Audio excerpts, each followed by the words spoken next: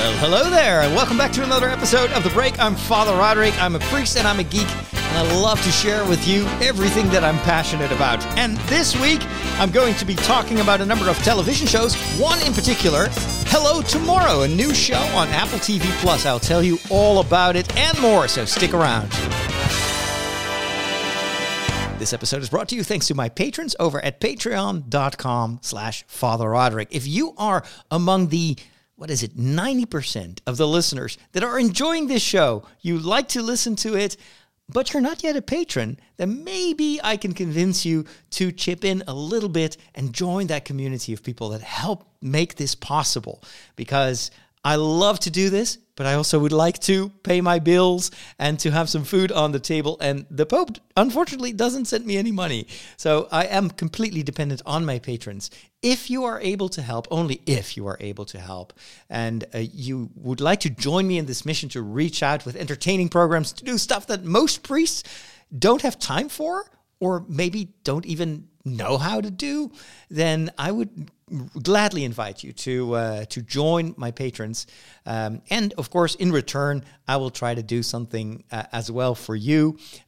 One of the things every patron gets access to is this fun Discord community that we have where we talk about a whole lot of things. But it's also a place where you can meet other people that enjoy the same things as you do.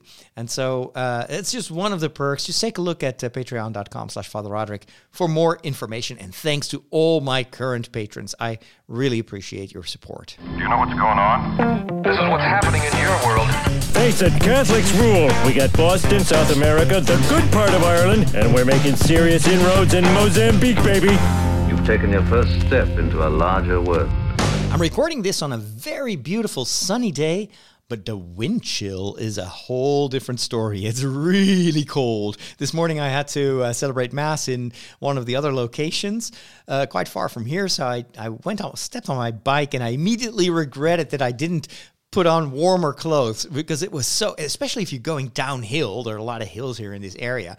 And then if you go up the hill, you get very hot because you're sweating, and it's like, really, I'm not very good at climbing hills, either on foot or by bike. But then you're really warm and sweaty, and then you go down, and then all the wind is blowing through you. I was so cold. Anyway, I'm glad that we don't have the kind of cold that I see on TV in parts of the United States, where it's like snow in Los Angeles. Like, seriously, there was snow on the Hollywood sign. I have never heard that in my lifetime. So I guess for people in San Francisco, Los Angeles, it must be a bit of a system shock to have that kind of weather. Whereas in other parts of the world, it is super warm. In Auckland, in parts of New Zealand, they have inundations. The weather is all over the place. One thing is certain, it's temporary, and, well, springtime will come, and hopefully stuff will stabilize a little bit. I'm already glad to see lots of flowers outside. Of course, as you know, the Netherlands is a country of tulips and beautiful colors in springtime. This is the most beautiful season. Well, it's actually not yet springtime, but we're getting there. The sunshine is there. Now, the only thing I'm waiting for is a little bit better temperatures. This is also the first week of Lent. We're going to talk a little bit more about Lent, and actually why there is something like Lent in the Catholic and Christian tradition. But it is less than 40 days before it's Easter time. And then I know that when it's Easter, means Star Wars celebration, means hopefully, I don't know, lots of coolness, and it's going to be, the weather is going to be improving, it's going to be warmer, I can finally fire up the barbecue in the backyard. I'm so looking forward to this springtime and summertime. It can't come soon enough. How do you not like movies?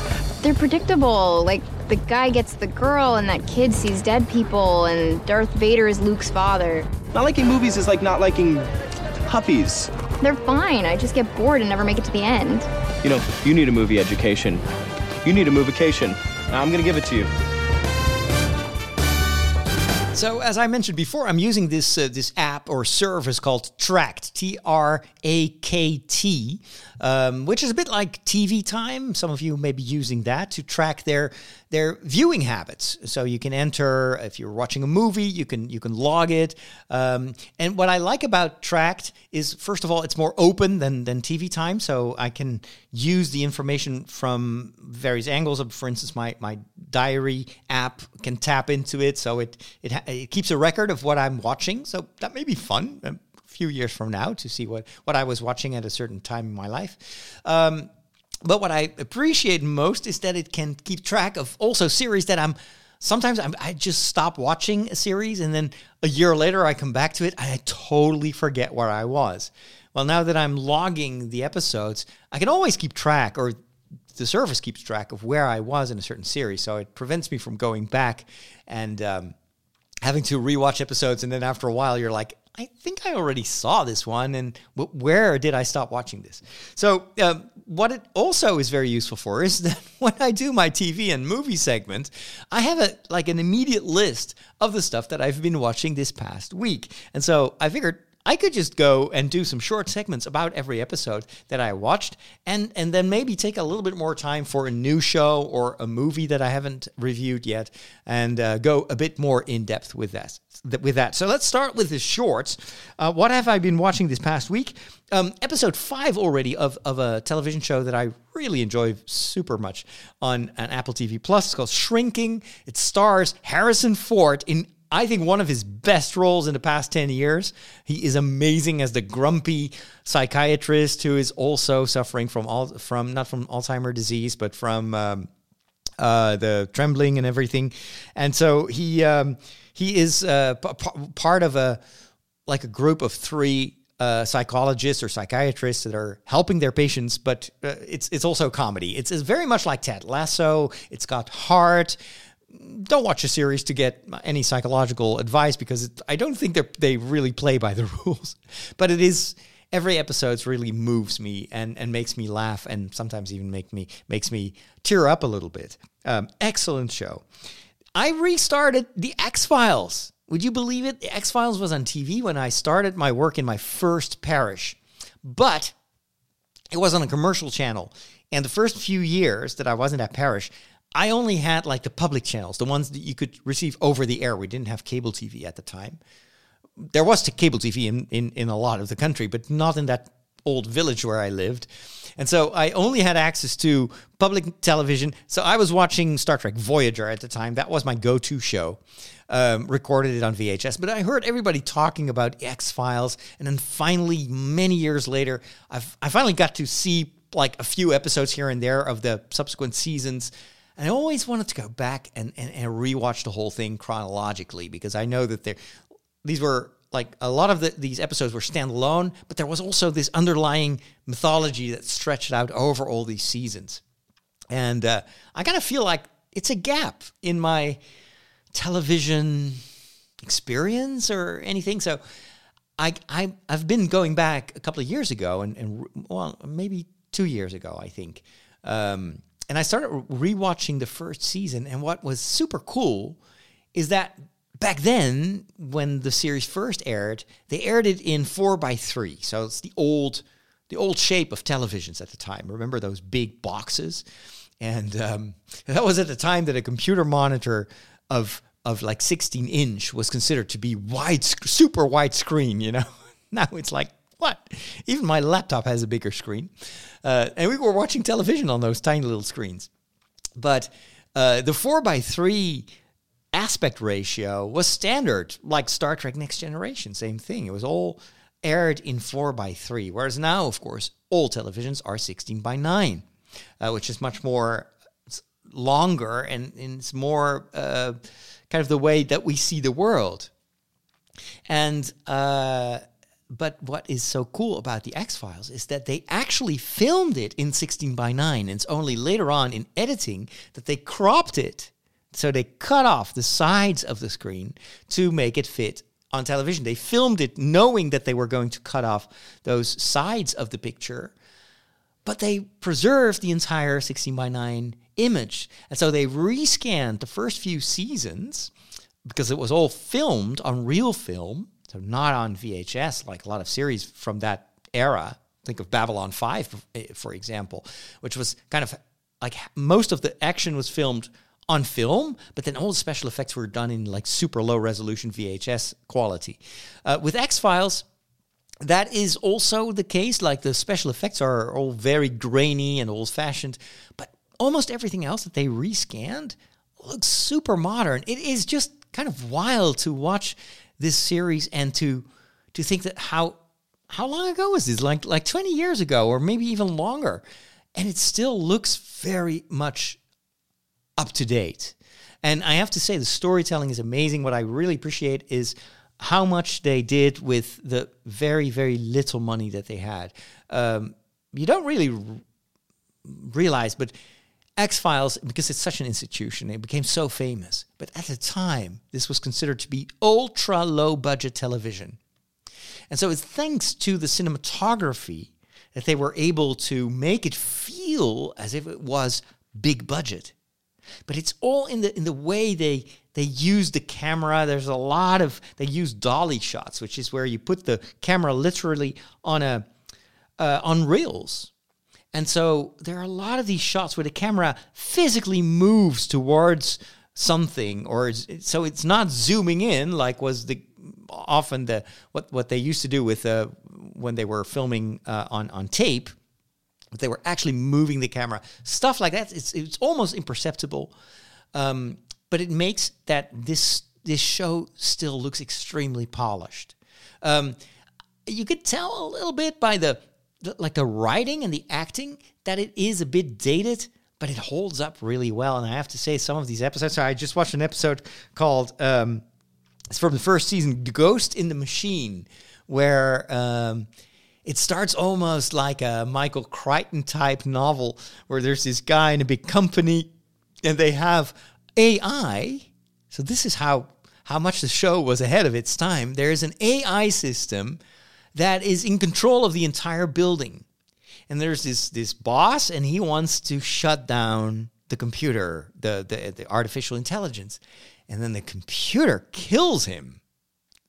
And of course, Mulder and Scully are involved because it's a bit of a mystery how that happened. And of course, there's no logical explanation for it. And then of course, Scully and Mulder are used to think outside the box, and so they kind of start to hint at the fact that, well, maybe there's something supernatural going on.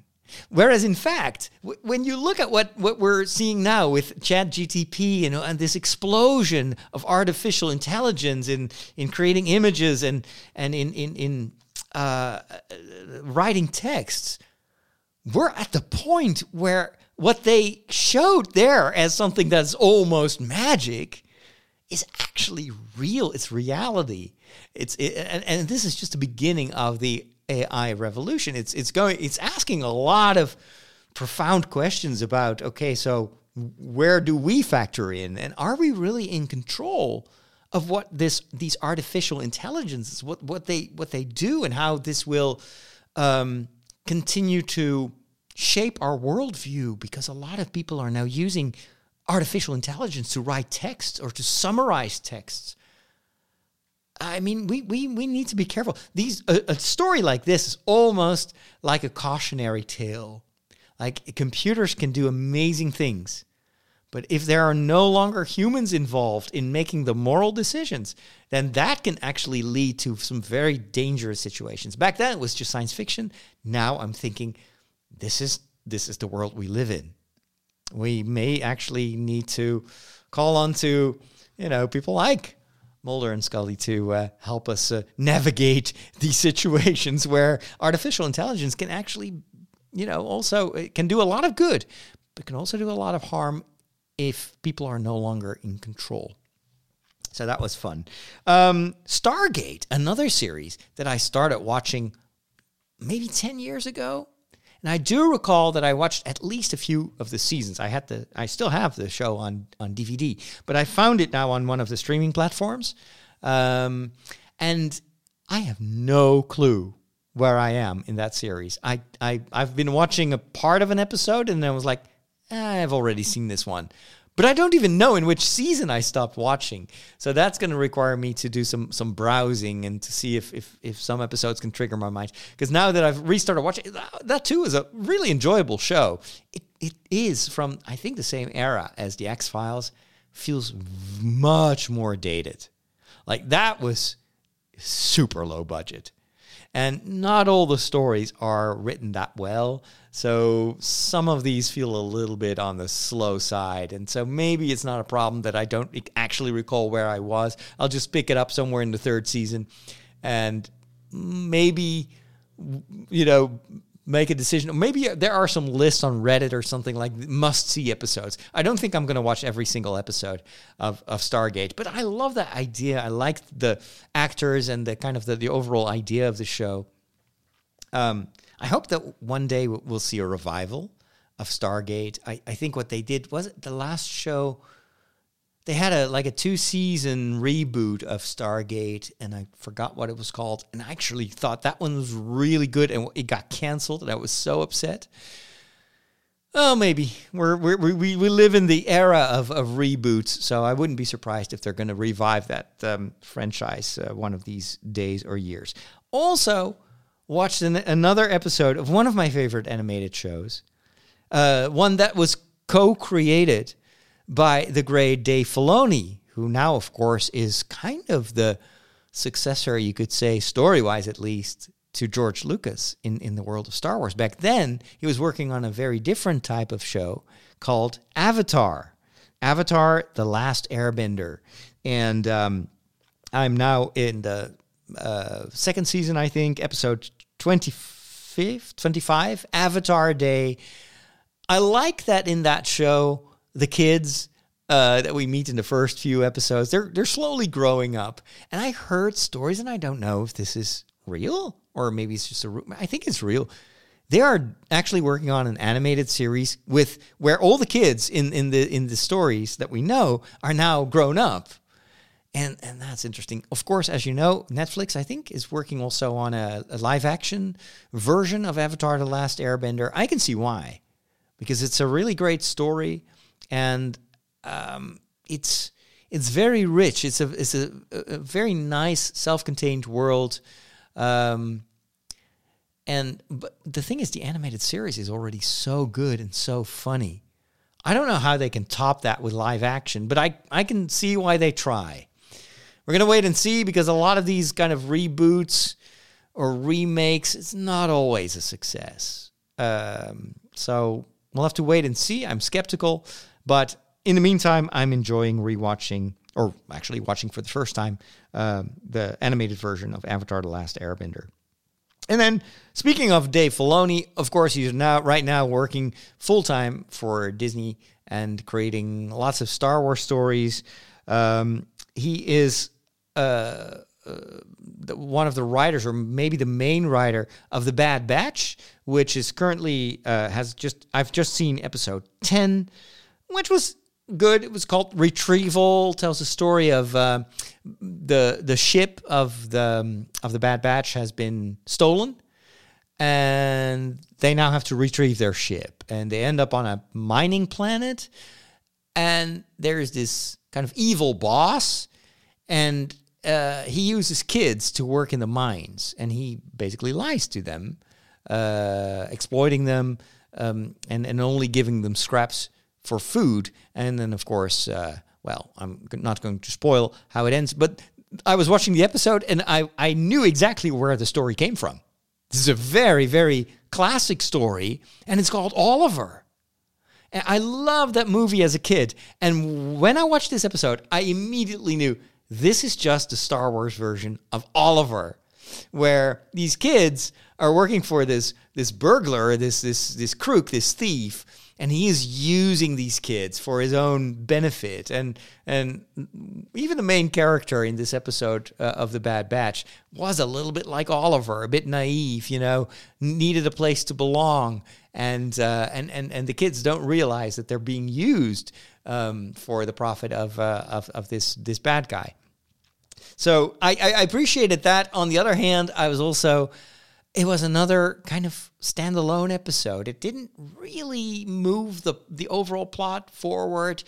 it's still a bit hit and miss. I mean, I like The Bad Batch, but I think it's still a bit old-fashioned Star Wars storytelling. We've been spoiled by Andor and by The Mandalorian, and we want these big, sprawling stories where the characters change, and it doesn't seem to happen that much with The Bad Batch. And some episodes are really good and dramatic, and other episodes, it's like you wouldn't miss it. And I feel that they did the same with the Clone Wars. At least a third of the episodes, you can easily skip them, as long as you watch the ones where you follow this overall big story that they tell over the course of all the seasons. I wish they would do that a little bit more and more often with The Bad Batch. But hey, it's a kind of a placeholder show anyway, because next week, in the beginning of March, we're going to see the first episode of The Mandalorian, the third season. Finally, that show has been in the works for more than, 2-3 years? Feels like an eternity that we last saw Grogu being taken with a very famous Star Wars character. I won't spoil it if you haven't seen the series yet, but it was an incredible finale. And then it's no more Mandalorian. We think that it's actually just maybe a year ago that we last saw The Mandalorian, but that's not true. It's because The Mandalorian and Grogu, Baby Yoda, appeared in the Book of Boba Fett in a couple of episodes. But we haven't seen a new episode of The Mandalorian in more than 2 years. And so I wasn't surprised that, I think it was Jon Favreau who said in an interview just the other day that actually they had already completely written the 4th season of The Mandalorian. So the first episode of season 3 hasn't even aired yet, but he has already written the entirety of the 4th season. And I think it's because the 3rd season had been already, it was long done, and they're spreading it out a little bit. This is also part of the kind of the new strategy that they are implementing when it comes to Disney Plus. And I think this has to do with something I will get to in a minute. There may be, I think, very pragmatic reasons for them to kind of spread this out a little bit and to maybe keep stuff on shelves a little bit longer. But I'll get to that in a minute. Let's first talk about the main course of today's television and movie segment, and that is my first impressions of a new show on Apple TV Plus, which I absolutely love. It's called Hello Tomorrow. Now, some of you are old enough to remember The Jetsons. The Jetsons was made by Hanna-Barbera. It was, so the creators basically of the Flintstones, a show that I adored as a child, Fred Flintstone, Wilma! And who doesn't know the opening song, like Flintstones, meet the Flintstones, have a yabba dabba do time. I didn't even know what the words meant as a child because it was in English, but we all sang along. And they also created The Jetsons, which was very much the same kind of animated style, but instead of telling a story about people that lived in prehistoric times, this was a story about people living in the future. But it was a future imagined in the late 50s of the previous century. And it has that particular style that is instantly recognizable. If you've ever been to Epcot, the old Epcot, they've revamped it lately, but I remember going to Disney World maybe a little more than 10 years ago, and I'd never been there. And we went on this tour of the big Epcot. It's this big, like, it looks like a huge golf ball that is sitting there. And it was, it was very futuristic when they built it. And there is actually a ride on the inside of that huge, giant golf ball. And it was like a show in the style of the Jetsons. So it was kind of this dream, a very American version of what the future would look like, kind of based on the culture and also you could say the style and the architecture and the fashion of the late 50s. And so for a very, very long time, they kept that show of like the future, the future of the world. It almost became iconic for that ride that even though, of course, we were in the future, that was at the time when they built the thing was still like science fiction, we already knew that the future wasn't what we saw in the Jetsons. We don't have flying cars, and yet it was always fun to kind of see the whole this particular style of that Jetsons era. This is exactly what makes Hello Tomorrow so fun. This is a live action series, but it is taking place in a world that is like the world of the Jetsons. We do have floating cars. So it's like a land speeder in Star Wars, but instead it's these Corvettes and these old-fashioned cars that we all know from a movie like American Graffiti. But now they don't have tires; they float. But everything in the series, and this is so incredibly well done, has that kind of old-fashioned style. Another one of my favorite movies is Pleasantville, which is this story about a town, and it's a television town. But everybody who lives in that town, they don't know that they're actually in a dreamed-up fake world. And then Tobey Maguire and he plays a boy who is transported into that world with his sister, and they have to tell people this is not real. This is a television show that you're in. And then the moment people start to realize, so this is not a real world, then this town that is completely in black and white starts to get color, etc. Anyway, love that movie. Highly recommend it if you've never seen it. But this world in Hello Tomorrow is exactly that same style, but it's all in color. And it is as if the entire world is exactly like that future that was projected in the 50s. Even the writing, the way people talk, is very much like what you would hear in those old-fashioned series. And they found some actors that have that physique that you would see a lot in television shows of that era. I mean, I know that Mike Kuiper is one of our longtime listeners and viewers. He loved that era, and I'm sure that he would appreciate this series because it's so much, it's so instantly recognizable, and everything fits. What is so fun is what is the story? There is this group of salesmen, and they are going from town to town in the United States, selling people basically a house on the moon. They tell people that there are rockets flying to the moon every day, and you actually see them in the sky. And it's because on the light side of the moon, there is an entire city that is under a dome, a transparent dome, and you can actually buy yourself a house there and escape the dreary world of Earth and build a new existence. And so they go from town to town selling people this idea, like you could live on the moon and you don't actually have to be rich. Just put your signature here and we'll make it happen. The thing is, these journeys to the moon keep getting postponed. And so we don't know exactly, is this real?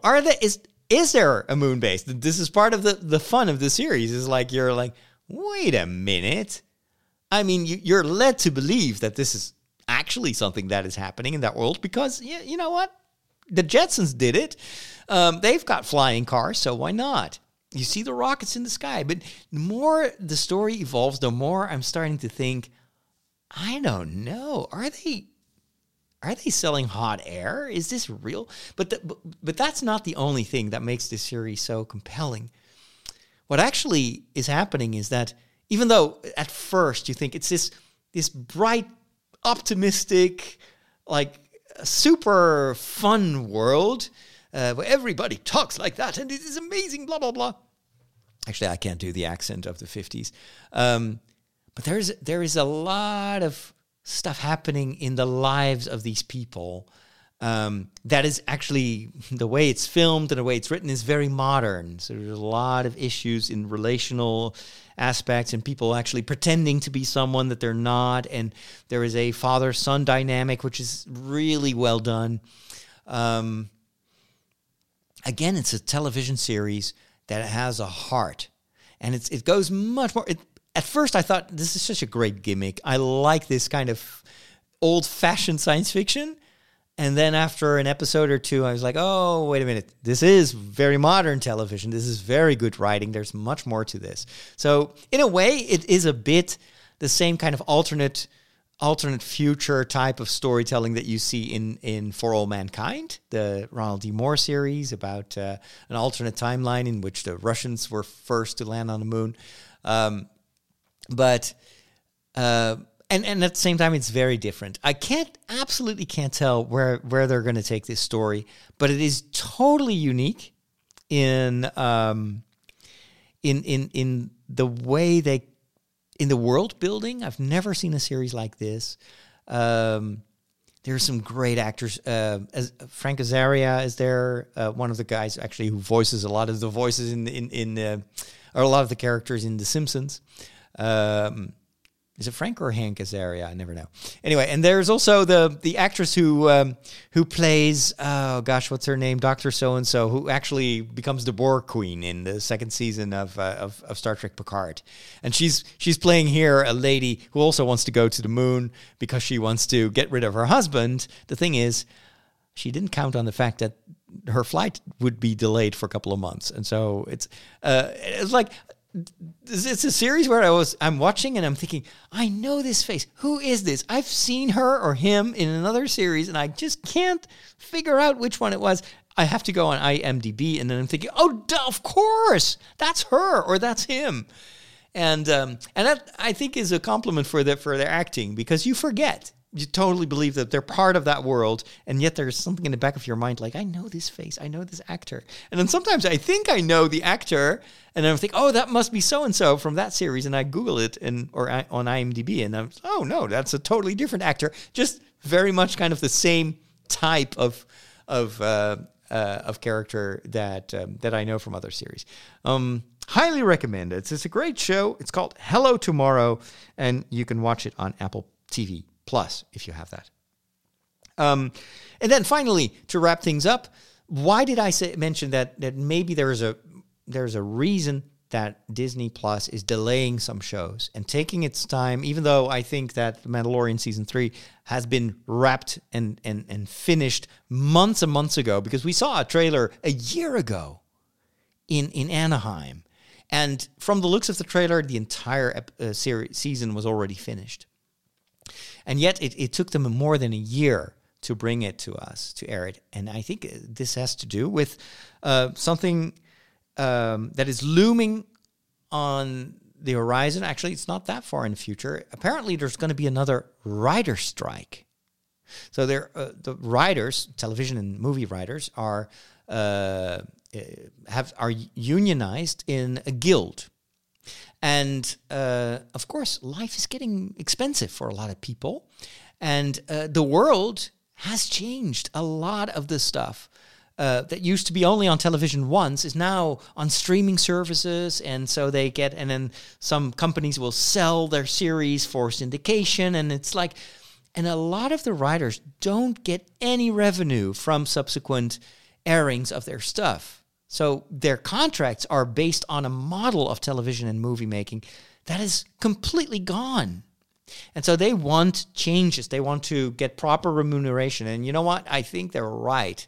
It's important that people that do good work, and writers are so essential to quality television.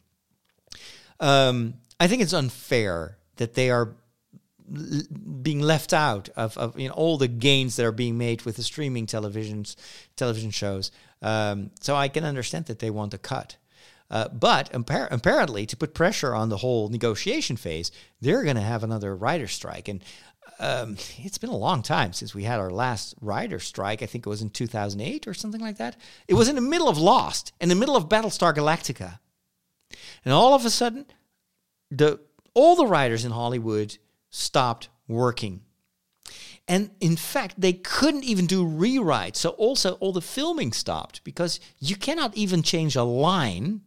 If you are filming and you discover, well, you know what, this script doesn't really work, we have to rewrite that line. Immediately, the Writers Guild would say, nope, we're on strike here. And this is why there was a season in the television series Lost and also one in Battlestar Galactica where it was like only a few episodes, like eight episodes. At the time, a season was like usually like 20 episodes. All of a sudden, we get seasons of like 8 episodes, and the quality went completely down the drain. I remember the Lost series was like, oh my gosh, they jumped the shark. Battlestar Galactica had an entire season where they were stuck on a planet. It was so bad. And then, of course, once the writer's strike was over, these shows rebounded. But a lot of the work came to a grinding halt, and it was, of course, financially a pretty disastrous time because that writer's strike went on for several months. Now, if there's going to be a new writer's strike, you can bet that big companies that really rely on having this steady output of content, otherwise people will not continue to stay subscribed, they are preparing for this. It's worst case scenario. So now Disney has The Mandalorian, and they're only going to air it in March, so they have several months where it's going to be on television, and that they probably have already wrapped filming for The Skeleton Crew and Ahsoka, the first season, probably also some animation that is done behind the scenes, so that in case there is going to be a writer's strike, they have the material to keep the network alive, to give people reasons to stay subscribed until it's over. And the fact that Jon Favreau mentioned, almost as an aside, like, oh yeah, by the way, I've already finished writing season 4. I'm thinking, that's not by accident. This is because they're preparing for the worst. It's not certain that there's going to be a strike, but in case there is going to be, Disney is using their... they've always... This is also corporate communication. They tell us, well, you know, we need to cut costs, and Disney is operating at a loss. We need to really change our approach to storytelling, etc. And I'm thinking, yeah, but you also have to survive a writer's strike if that comes about. So it's also a bit, you know, that they don't mention it. Probably also because that would maybe have an impact on negotiations. But I am certain that they are well prepared. So who knows? We'll see in a couple of months if this is going to happen or not. One thing is certain: a lot of these networks have material to keep us subscribed, and of course, the world is now a lot bigger than the United States when it comes to popular television series. This is one of the reasons I think why they are now buying all that stuff from South Korea and other countries, because you cannot bet on one horse anymore. It's the risk is way too big.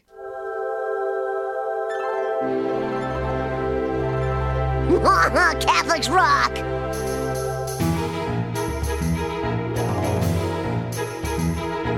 It is time for a short visit to the Peculiar Bunch. These strange Catholics, especially during these 40 days of Lent.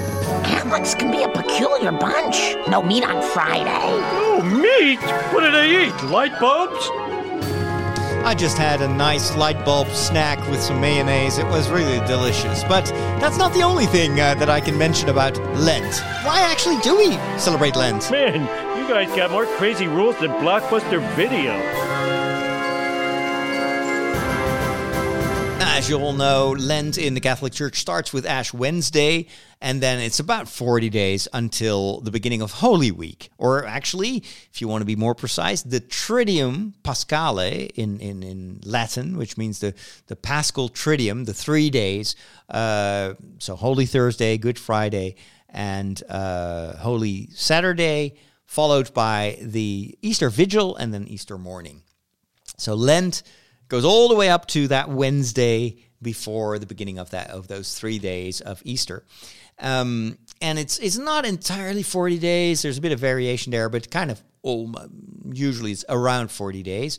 But for a lot of parishioners nowadays, they work during the week, so they don't have the opportunity to go to church on Ash Wednesday. So this morning I had to preach for a lot of parishioners who actually for them Lent starts this weekend.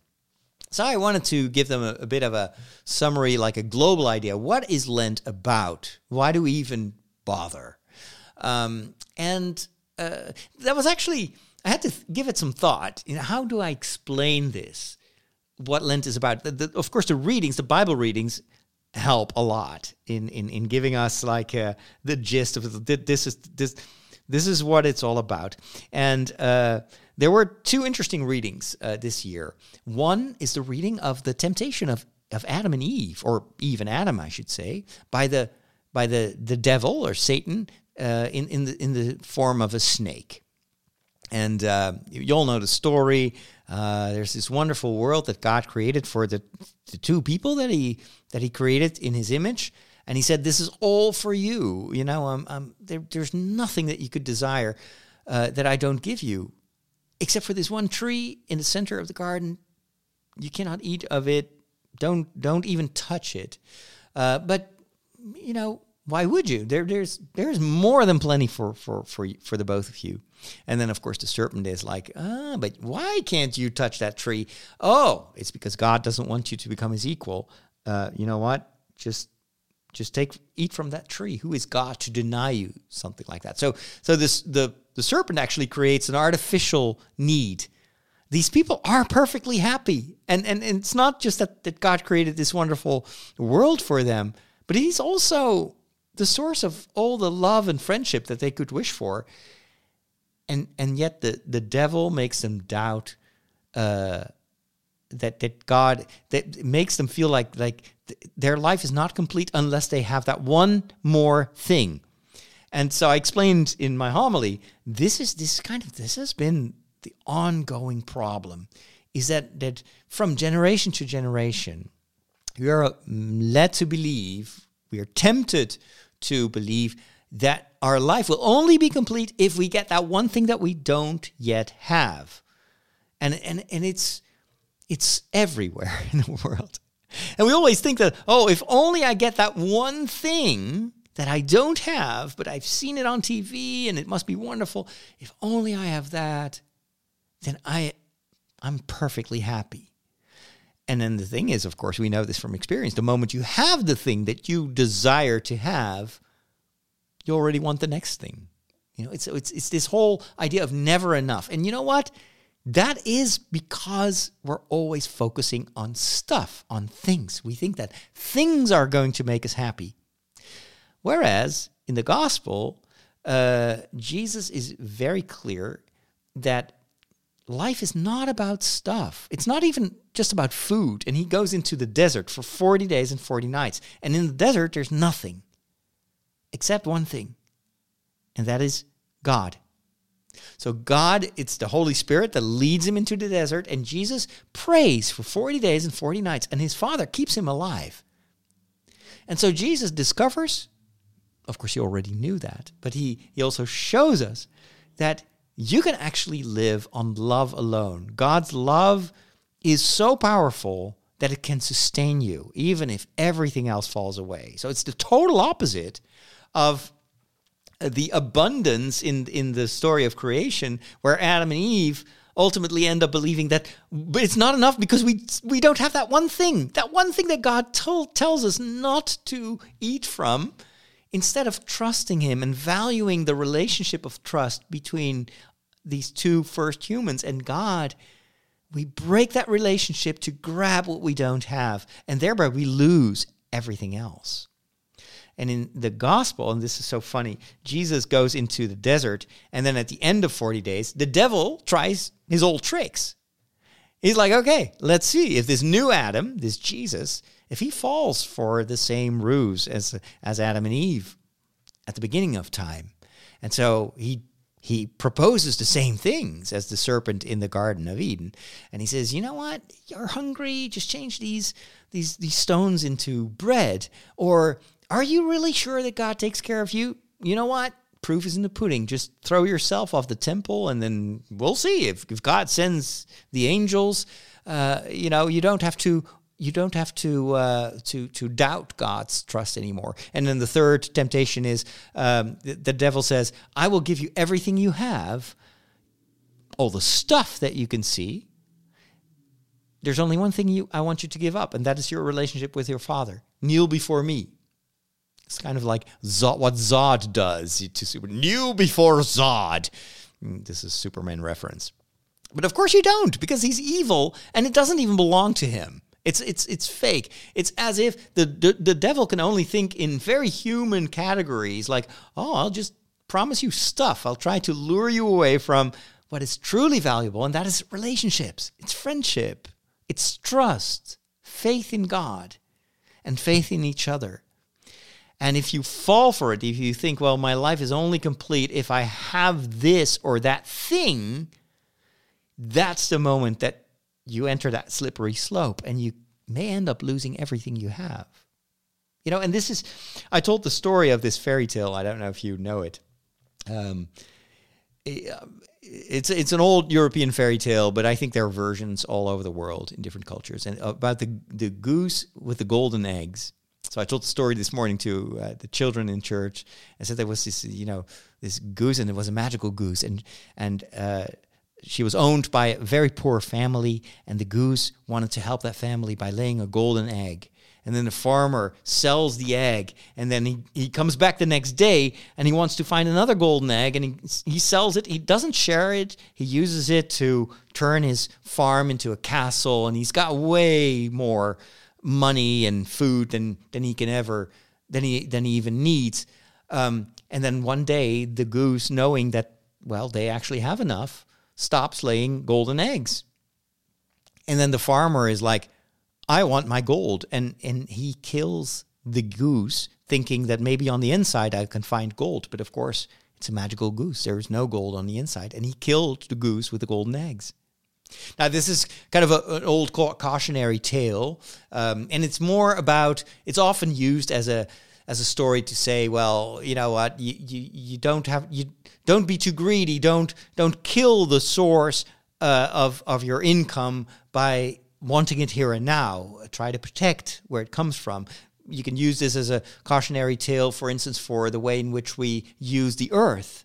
We can exploit it and just use up all the natural resources because we want it now, instead of making sure that we keep a balanced, that we take care of this planet so that future generations can also use the harvest of this planet. So it's a cautionary tale against selfishness. But I explained to the children, this is very similar to what Jesus tries to teach his followers, that nothing is more important than keeping that, than protecting the relationship with the source of what makes you truly happy. In this case, the relationship between the farmer and the goose. But the farmer, he just wants the gold, so he doesn't care about the goose, and he kills the goose. This is very similar to people who say, you know what, I don't need God, like Adam and Eve. I can have it now. Why is God giving me all these restrictions? I just take what I can get, carpe diem. The old Romans used to say, just take whatever you can because you live today and you might die tomorrow. And it's the opposite of what Jesus says. And it all comes down to, and this is what Lent is all about. Lent is not just about fasting or giving away money. I mean, that's all important. Praying. But it's 40 days of trying to follow Jesus by teaching yourself, by doing. Nothing is more important than your friendship with God. And that nothing is more important in your life than your neighbor who needs your help. And so this is why sharing is such an important part of Lent. It's not just praying and fasting. Those, if you isolate those from sharing, from almsgiving, then it becomes just a pious exercise of self-improvement. But Lent is not about self-improvement, at least not in the way of, in which we only improving myself for my own benefits. No, it's self-improvement in becoming more like Jesus, in becoming more like God, becoming a giver instead of someone who takes. And by by voluntarily depriving us of stuff and food, by giving away, sharing money, and eating less, we tell ourselves, and we feel it, that there is more than just food, and that stuff should never have a stronghold on us. We shouldn't make it an absolute. It's not the same as friendship. And so keep your relationship with God alive, because he provides you with something even more important than golden eggs. In every Mass, in every Sunday celebration, God offers you his love. There's so much more valuable than gold and money. It's what we're going to live on for eternity. And he already gives it now. You don't even have to die for it to receive it. And so often we forget about that, and we devalue our relationship with God, and we think that we have other stuff to do on Sundays. But by doing that, we choose stuff and our own pleasure and our entertainment above what is truly going to feed our life for eternity, which is God's love. And you know, what is the cause of all wars? It's exactly that. It's going after something that is not yours and taking it by force and valuing stuff above people. This is what's currently happening in Ukraine with a horrible war, where so many thousands of people are dying and are killed. For what? To have more of the same, and as if stuff can make you happy, as if a country like Russia hasn't got just a total incredible wealth of resources. There's more than enough for everyone. And yet, for people that are not seeking their happiness in the right place, there's always this, but our neighboring country has what we don't have, so we're going to take it, just like Eve and Adam are taking what wasn't theirs because they feel it's not enough, whereas it should have been enough. There is more than enough for everyone. So that's what I tried to explain to the kids, and also it reminded me that Lent is so topical, so important. And the earlier in life you learn this and you start practicing this, because this is not natural. In a certain way, we have to practice this every year again. This is why every year we have Lent, because it's so easy to get tempted and to forget about the real hierarchy of what is important in our life. Oh, my phone is ringing for some reason, but yeah, I'm not going to answer that. Can I turn that off? No, I don't know. How do I silence this? I don't know. I should have put it on. Like normally on my previous phone, I can just turn it off. And I can refuse a call, but I can't do that here. Some people don't respect boundaries because it's a Sunday. I'm not, Anyway, I'm not complaining. I'm just going to put this thing away. Hopefully you won't hear it too much. Sorry about that. It's another thing I have to learn.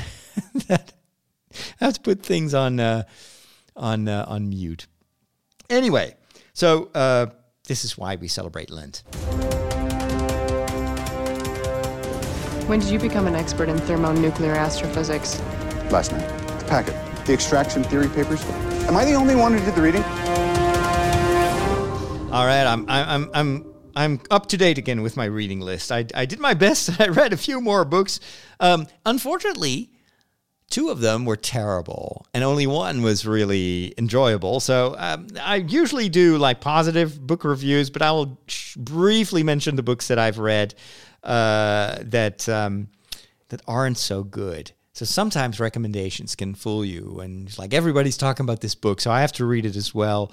And then you read it, and you're like, really? Why? Why is this so popular? Okay, the first book I read was just a little distraction. It's one of those novels based on Star Trek Picard. I like to read these expanded universe type of novels, and this one was focusing on one of the new characters of the television series, Rios. And actually, it's kind of a Han Solo type of, like it's a blend between Han Solo and Riker.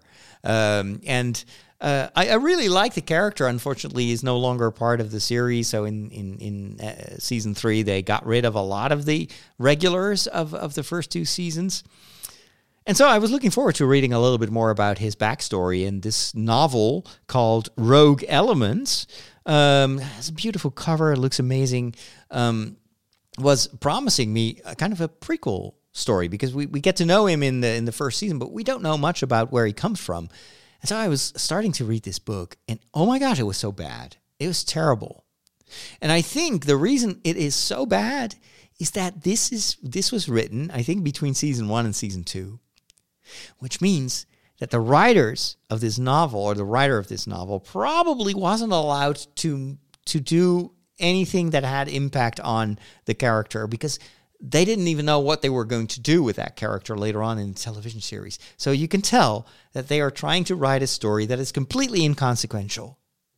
But the downside of that is it's completely not worth reading because nothing happens. And instead, there is some fragmentary stuff. Like there's an entire chapter that just does a summary of like an original series episode about a planet on which they have read a book about mafia, the world, like a mafia novel or something like The Godfather, and they think that becomes their Bible, and so their entire alien societies is built on the mafia type of transactions and everything. And I think that Kirk and Spock end up on that planet, etc. So there's this whole summary of an episode which seems completely unrelated to the rest of the story. And then towards the end, they do a little something about this book is then put up for auction, and they've duplicated it, but the book starts with Rios actually buying his ship, and then it just meanders and it goes nowhere, and it's so incoherent. And I was like, after a couple of chapters, I was like, am I going to finish this book? And I was like, oh, okay, well, I'll just see where this goes. But unfortunately, the rest of the book was just as bad. So not recommended. And now I don't want to read the other novels either because I don't think it's worth my time. The other book was even worse. It's called They Both Die at the End. That's the title of the book. Spoiler. That's actually what happens. But it's written by Adam Silvera, who's a New York Times bestselling author. And I saw it on TikTok, and some other people on Mastodon were raving about it. So, okay, we'll just give it a try. So it tells a story about 2 main characters. They're unrelated. And in the world in which they live, apparently the government, or there's an institution that knows, and we don't really know why and how, they know the day that you're going to die. In fact, there is an entire company or an entire institution in the world that will give you a call 24 hours before you're about to die. They don't know how you're going to die. They just know that 24 hours from that phone call, you're not going to be alive anymore. And this is actually something that everybody accepts. And so, of course, it's a call that many people dread. But time has shown that they are always right. So I'm thinking that's an interesting premise, right? It's a bit like the memento mori. Remember that one day you will die. And if you know that you're going to die, that's definitely going to change your view on life, right? So if you know that tomorrow you will die, every second of your life becomes important. You make totally different choices. So in the beginning of the book, I was like, oh, this is interesting. This is going to be, this has depth. The premise, I love it. And then you follow these 2 people, and they do nothing inspiring during that last day. And it's not even like shown us as a cautionary tale, or maybe it's tragic. No, it's just stupid. The story goes nowhere. These 2 people finally end up like, okay, so I don't want to spend this last day alone. There's an app for that, and you can find other people who also got the call. And then these 2 guys meet each other, team up. They're both really bland, really no depth at all. And you would think, okay, well, this is a perfect occasion to get to know each other better and to enrich each other. No, it ends in a very, very, very predictable, totally unbelievable way. Whereas like, oh, here we go again. I won't spoil it. Although I really don't recommend you reading this book. It's so completely devoid of anything worth your time.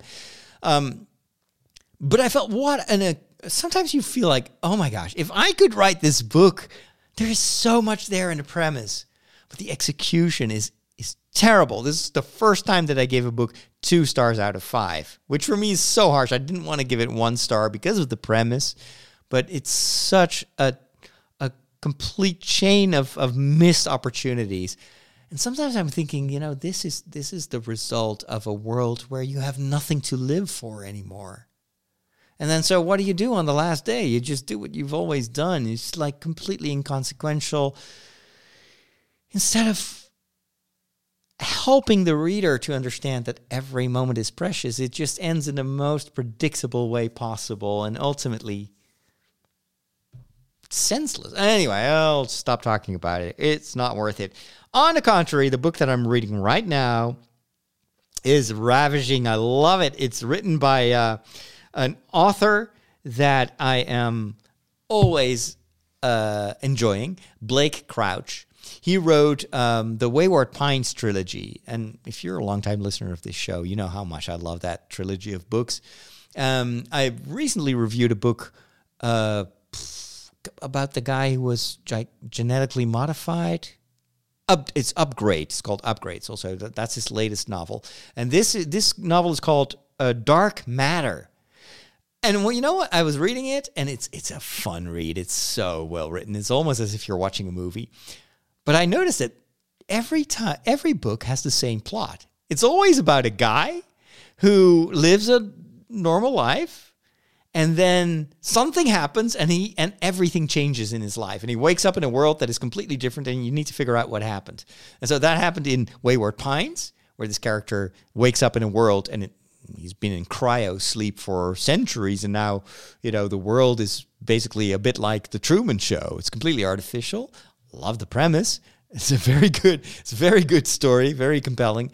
Then the book Upgrade, same thing. You get this guy, lives a normal life, and then all of a sudden he literally gets upgraded genetically, gets superpowers, and then what? And in this story, we meet this guy, and he's a very regular, run-of-the-mill guy who once had a very promising scientific career, but he chose to have a family instead. He's perfectly happy with that. And then he gets abducted, and he gets injected with stuff.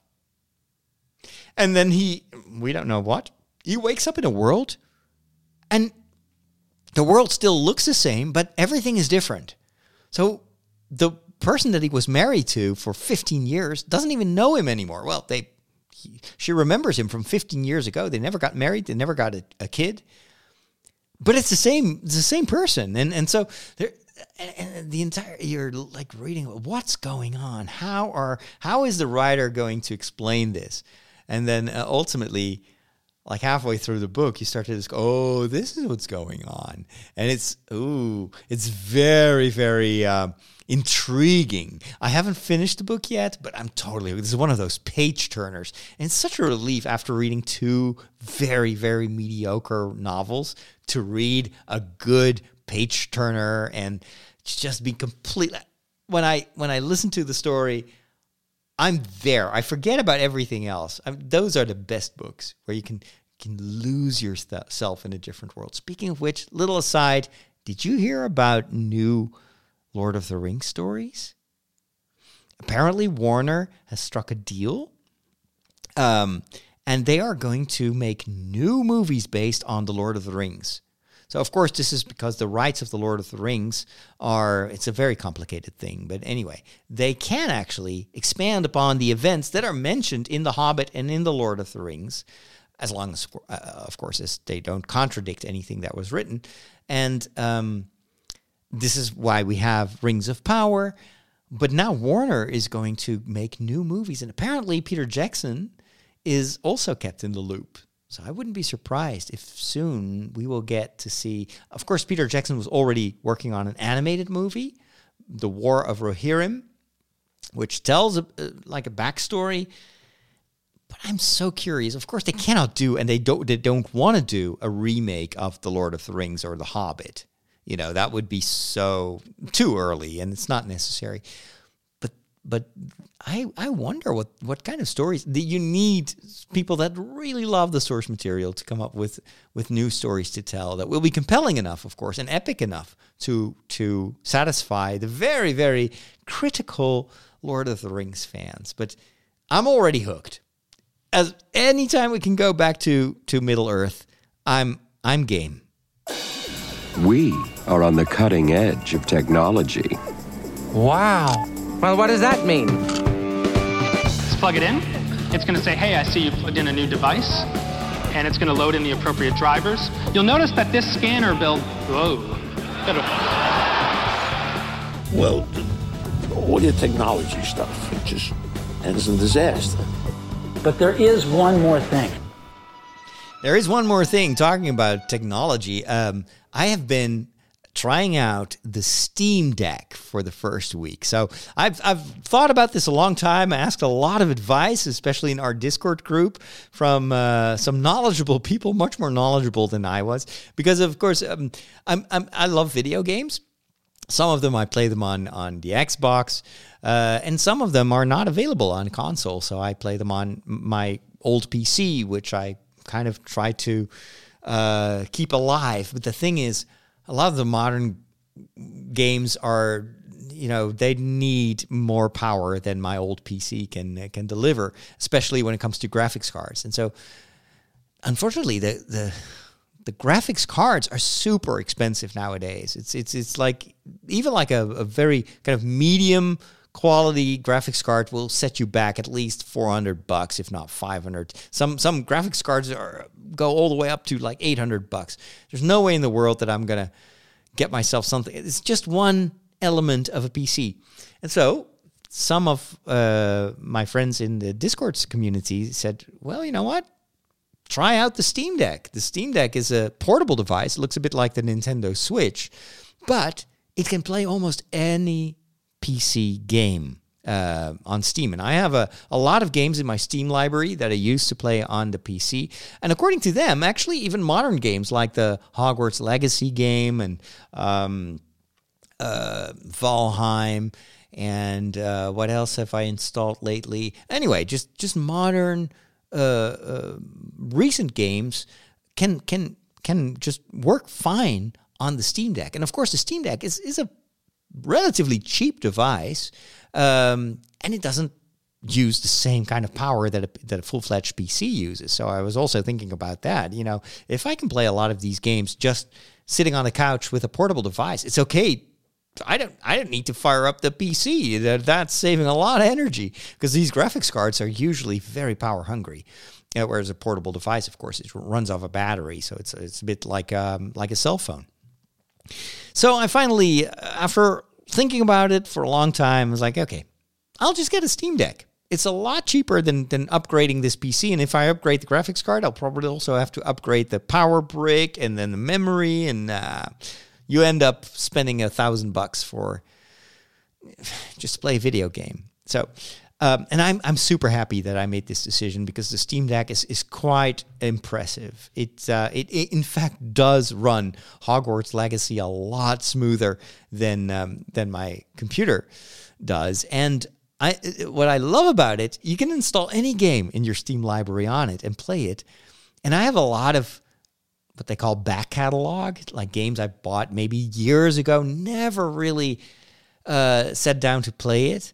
But for some reason, being able to just sit down on the couch and just play for, 15 minutes to half an hour on a mobile device, all of a sudden makes me want to play even these older games. And so I've been installing like Deus Ex, which is a science fiction game from the 90s. It's super old, but it's such a great story. It's something I would never play on a PC and on a big screen because it's old.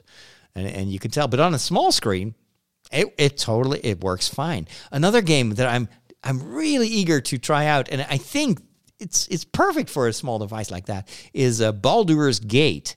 It's an old RPG game my friend John Domick said, "Oh, I love those games." Apparently, there's going to be a new version for the PlayStation 5.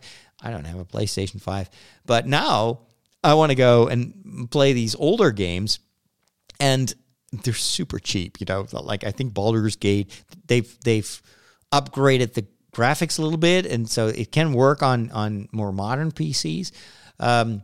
And I think I saw them on Good Old Games, so GOG.com for, what was it, $3.95 per game. Like this entire game for just $4. It's insanely cheap. And apparently this is based on a Dungeons and Dragons gameplay. It's like officially like part of the Dungeons and Dragons lore. And of course, you know, we have a Discord community where we meet up from time to time to play Dungeons and Dragons. And I hope that soon we can play another round because it was so much fun. But now that I've had that first experience of D&D, I'm thinking, you know what? I'm going to get those games and play them on my Steam Deck. Because again, it's not a game I would sit down in front of my computer and monitor to play it, but this is absolutely something I would play casually, just here downstairs in my living room. So far so good. I've only scratched the surface of the things that the Steam Deck can do, but I love it already so much. And with that, it is time to wrap things up. Thank you so much for the privilege of your time.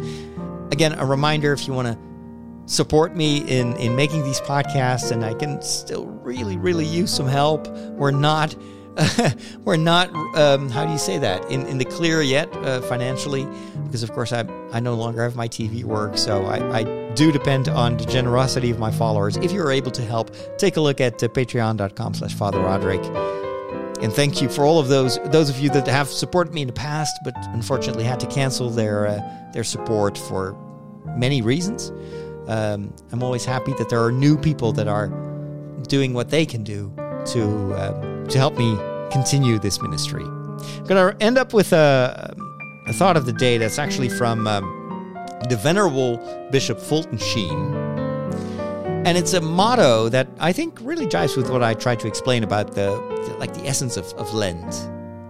Lent is ultimately about realizing that nothing is more important and more valuable than friendship and love. And this is something that Fulton Sheen used to say a lot, and it's now adopted as a motto of the minimalists. And it's use things and love people, because the opposite will do more harm than good. And I think it's absolutely true. Use things and love people, never the opposite. Have a blessed Lent. Talk to you soon.